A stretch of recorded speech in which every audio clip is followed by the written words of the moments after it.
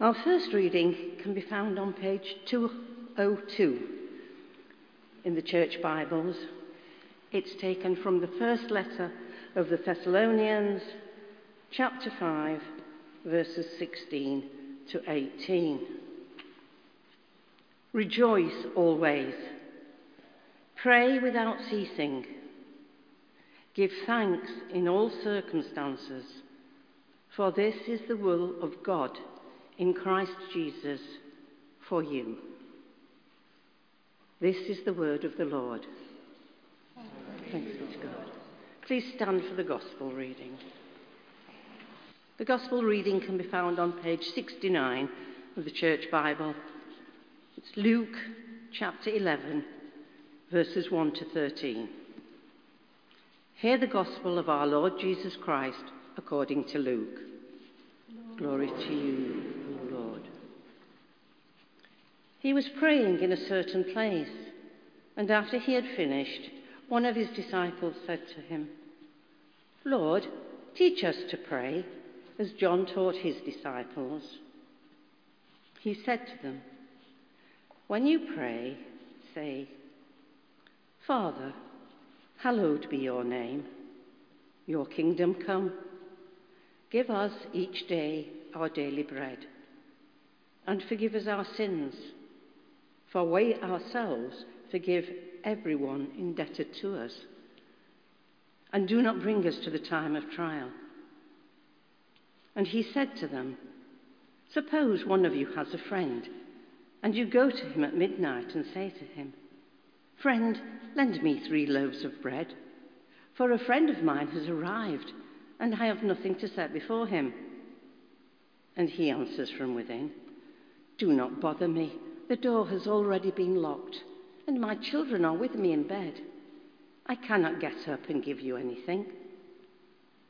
I tell you, even though he will not get up and give him anything because he is his friend, at least because of his persistence, he will get up and give him whatever he needs.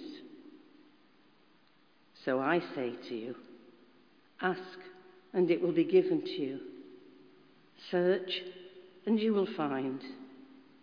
Knock, and the door will be opened for you. For everyone who asks receives, and everyone who searches finds. And for everyone who knocks, the door will be opened. Is there anyone among you who, if your child asks for a fish, will give a snake instead of a fish? Or if the child asks for an egg, will give a scorpion? If you then, who are evil, know how to give good gifts to your children, how much more will the Heavenly Father give the Holy Spirit to those who ask him? This is the gospel of the Lord. Praise to you. This morning we remain in a prayerful mood, especially with great sadness, it is to say, that a member of our congregation passed away this week. John Ould passed away, and is with great sadness that we lose a wonderful member of this congregation. Karen and family, you are in our thoughts. And so we consider prayer this morning, and we remain in that prayerful mode, that hopeful mode that the goodness of God is for everyone and in all situations. This morning we finish off our last of those 4 thoughts. They devoted themselves to the apostles' teaching, to fellowship, to breaking of bread, and the prayers. It's curious, when I was preparing these thoughts, I got stuck on this verse, which even isn't in the readings that we've got for this morning, but is the core of everything we were thinking. Some of them seemed obvious, but the final one, the prayers. Why did they call it the prayers? I got stuck on it. It seemed clunky. Why did they call it the prayers? It seemed an odd choice of words. So I did a bit of digging, and as a good former theological student, I got out my Greek and found out why did it say the prayers.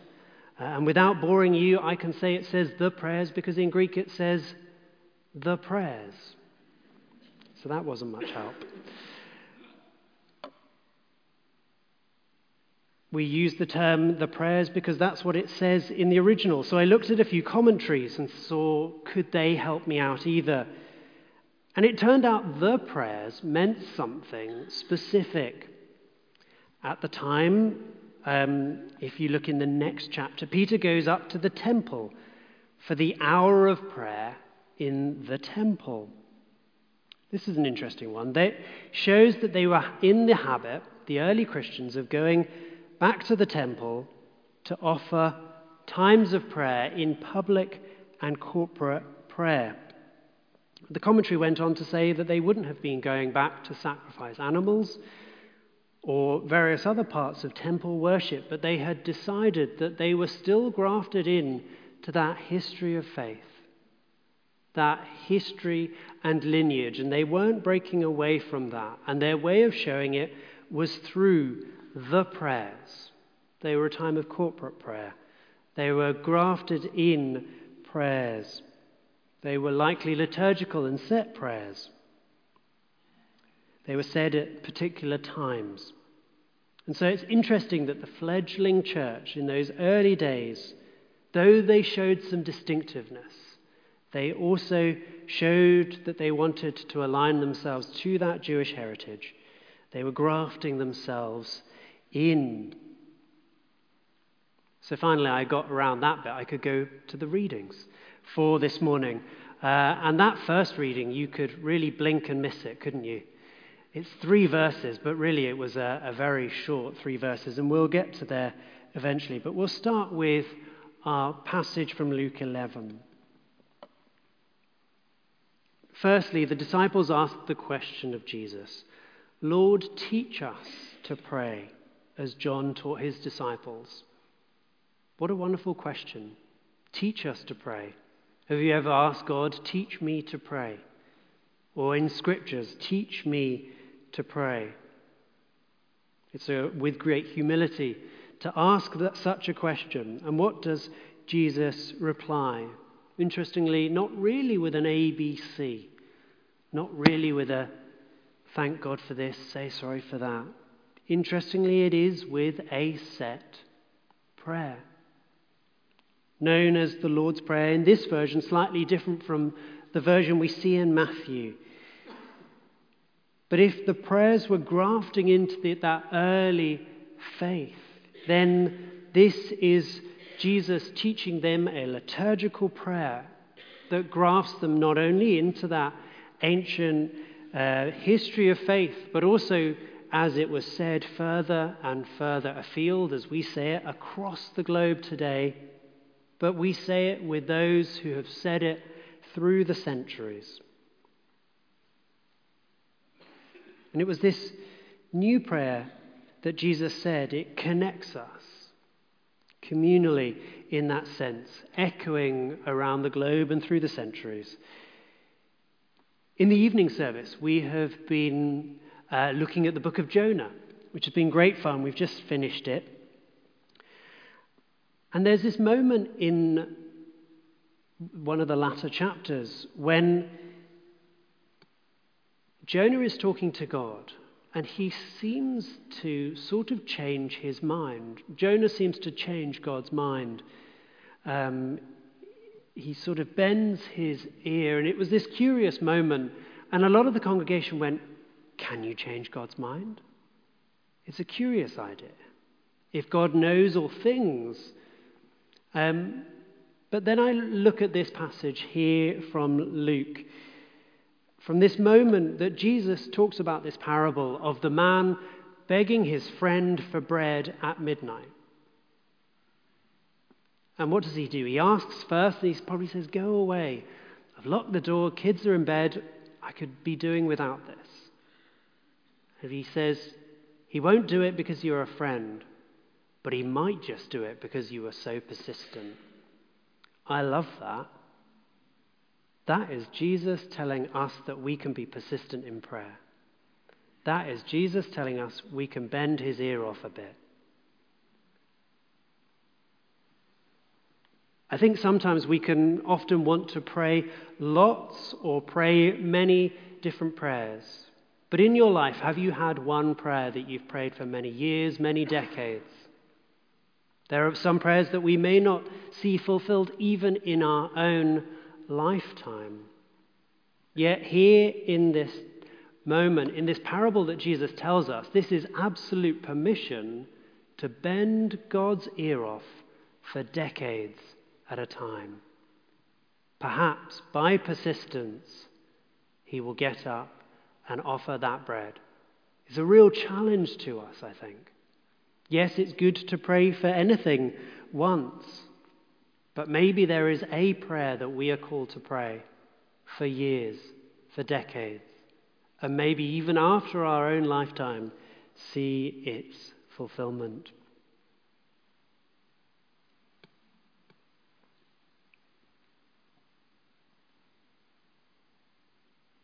Jesus goes on with those very familiar lines saying, "So I say to you, ask and it will be given to you.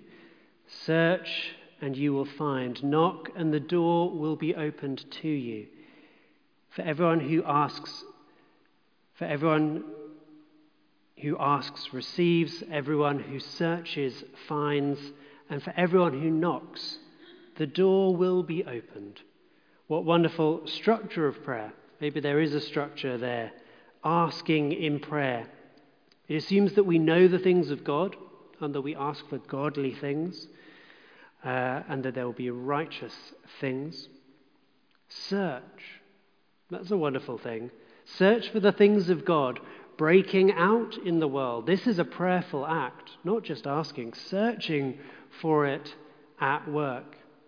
It was wonderful that we said the Beatitudes this morning. I read one commentator to say that that was the greatest vision of seeing the kingdom of God breaking into the world. If you want to know what the kingdom of God breaking into the world looks like, read the Beatitudes and prayerfully pray them in to the world coming into being. God, the world as God sees it.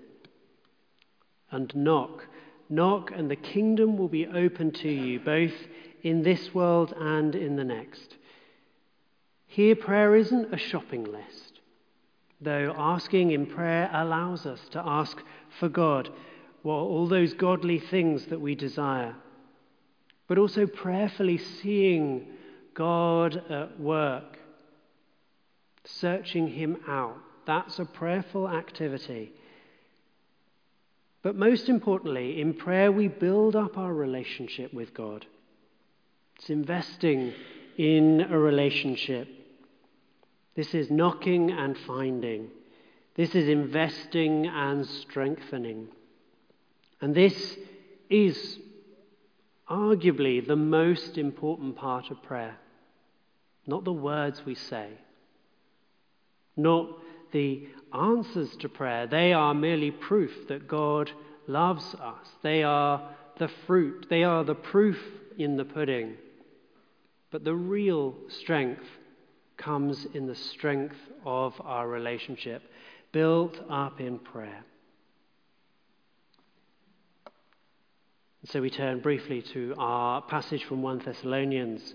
Rejoice always, pray without ceasing, give thanks in all circumstances, for this is the will of God in Christ Jesus for you. Blink and you can miss it.